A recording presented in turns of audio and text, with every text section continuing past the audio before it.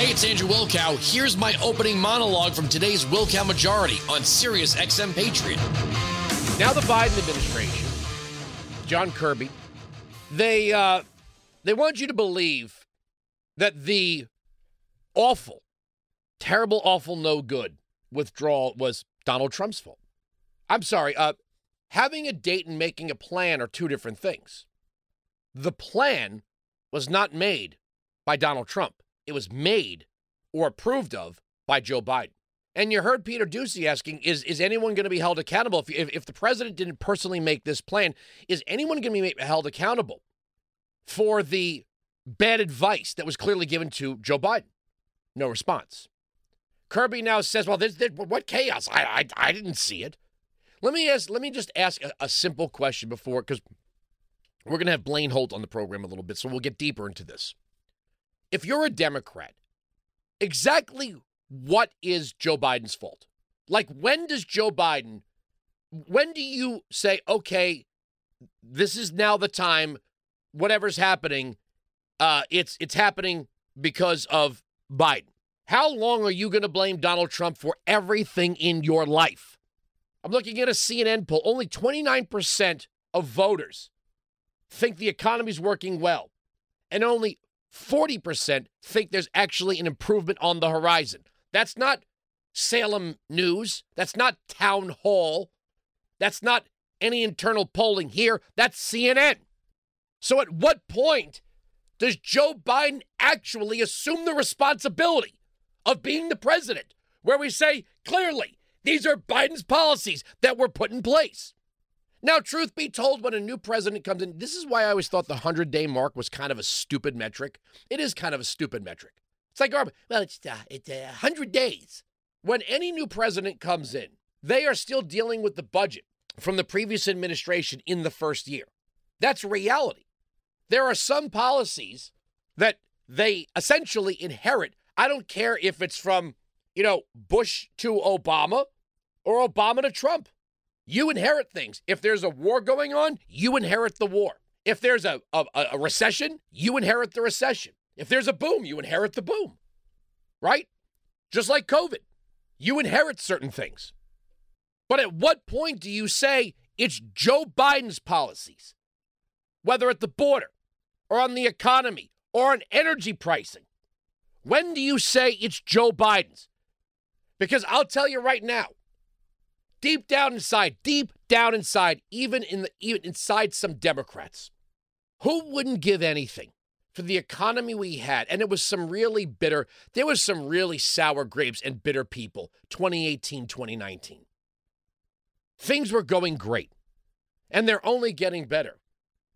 I was going to go down the road of a Timbuk 3 song, but I'll spare you it. My future's so bright, I'm got to wear shades. Things were going great. The border was getting secured. Russia and China were less aggressive. North Korea was less aggressive. We had the lowest level of unemployment in history for minority-age working people. Gas prices about $2 a gallon. Inflation about 1.4%. The economy was going strong. There was a job for everyone. And you know what? You know what we saw in the Trump economy? And I remember saying this back then. As a free market capitalist, when you have a good economy and jobs are plentiful, you better damn well treat your employees good, because they'll leave you for your competition. In a really bad economy, people will do anything to keep their job. And when managers and owners and corporations know this, they have no incentive to really treat you that good, because where are you going to go?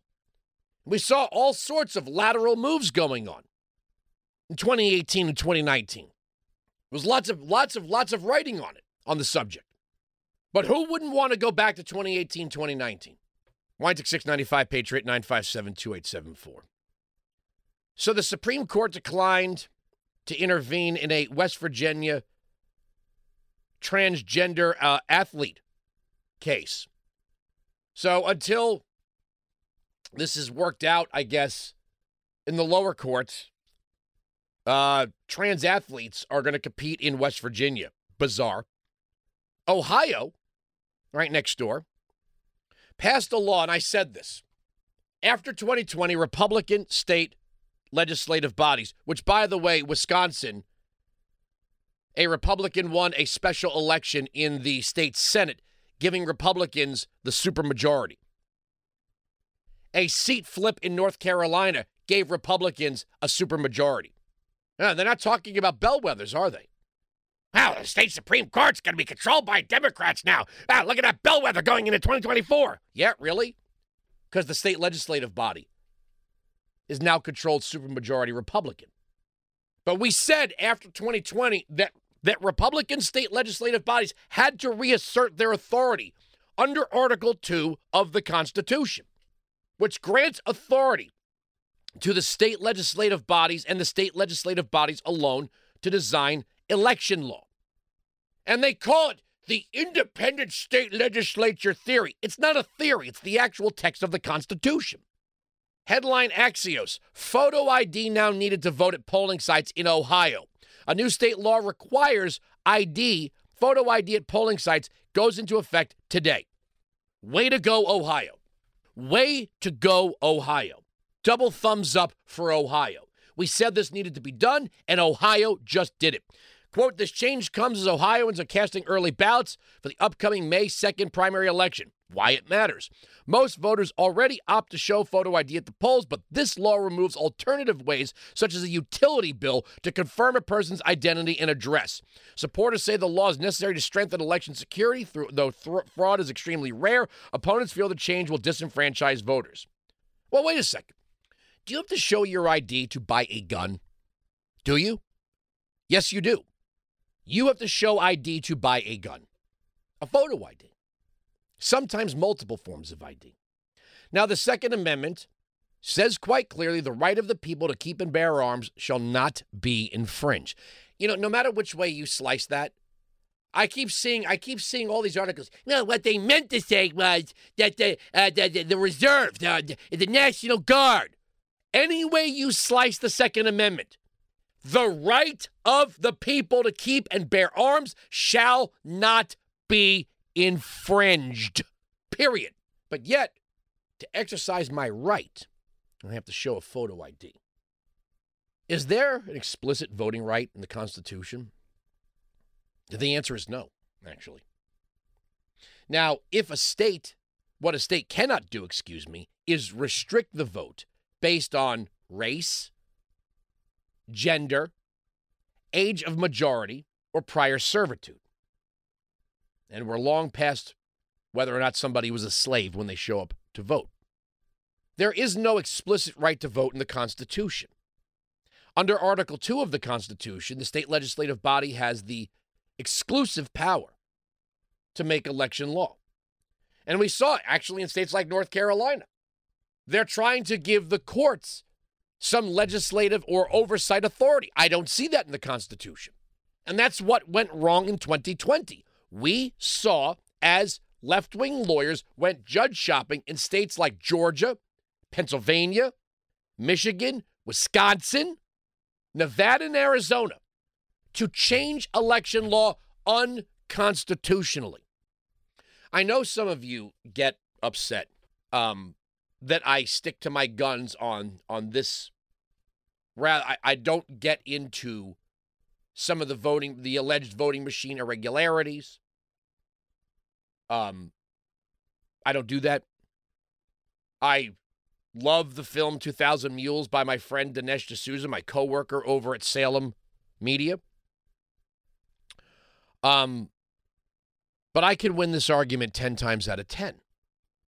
And what Ohio just did was take its power back with a state legislative body and said, you know what? You're going to show ID to vote. And quite frankly, I agree with what Governor Sonny Perdue did in Georgia about 20 years ago. Maybe it was 15 years ago, where they made the ID free. See, this is the thing that drives me insane. They say this is going to disenfranchise voters. How so? Well, it adversely affects black and brown voters. What does that mean? Is showing ID something only white people do? Like when you go to drive a car or get on a plane or borrow a book from the library or purchase an alcoholic beverage that only, well, I guess I just have to believe you're 21 because you're black. Is there a Hispanic line at the TSA when you go to get on an airplane? White people over here with IDs, Hispanic people over here. We don't want to adversely affect you. No, you have to show ID to get on a plane. But this is voting, Andrew. Yes, something very important. I would like a Democrat to explain this simple opposition. If the ID is free, now I will not link black and brown or black and Hispanic or whatever you call it on the left with poverty. That's a soft bigotry to assume that black and brown people are somehow economically or financially unable to afford an ID, but let's just say low income. Now, I rarely hear the government complain. I rarely hear Democrats complain about the cost of government but okay, let's play their game. If the ID is free, you show up, you say, you go to your county sheriff's office, the court, wherever it is, wherever you go, and they say, here's your ID to vote, right? You've presented your utility bill, your rental agreement, Social Security card, perhaps whatever you use for SNAP or WIC or whatever it is, 3 or 4 forms of ID, and okay, you're you, right? You're you. Here's your ID. State-issued photo ID, valid for all purposes. Now tell me why you don't want people showing it. We've taken the cost off the table. You tell me why you don't want people showing it. I know the answer. See, you say that, well, there's no evidence of widespread fraud. Are you really looking? And how much fraud do you tolerate before you call it widespread? Do we say, well, there was only one murder in this town, so we don't need to investigate these things? Fraud is fraud. Election fraud is election fraud. To borrow from Biden, if we could just save one vote. Tell me why you don't want people showing the ID if the ID is free. Free. Weintick 695, Patriot 957-2874. The answer is you like voter fraud. That's the answer. Voter fraud. Democrats love voter fraud. Just like they love open borders. If Democrats had their way, there would be same-day asylum, same-day citizenship, same-day local residency, and same-day voter registration. We're right, they're wrong. That's the end of the story. The arguments on this radio program cannot be broken. Sirius XM Patriot. You can join me live on the Will Count Majority, Monday to Friday, noon to 3 East, 9 to noon West, on Sirius XM Patriot, channel 125.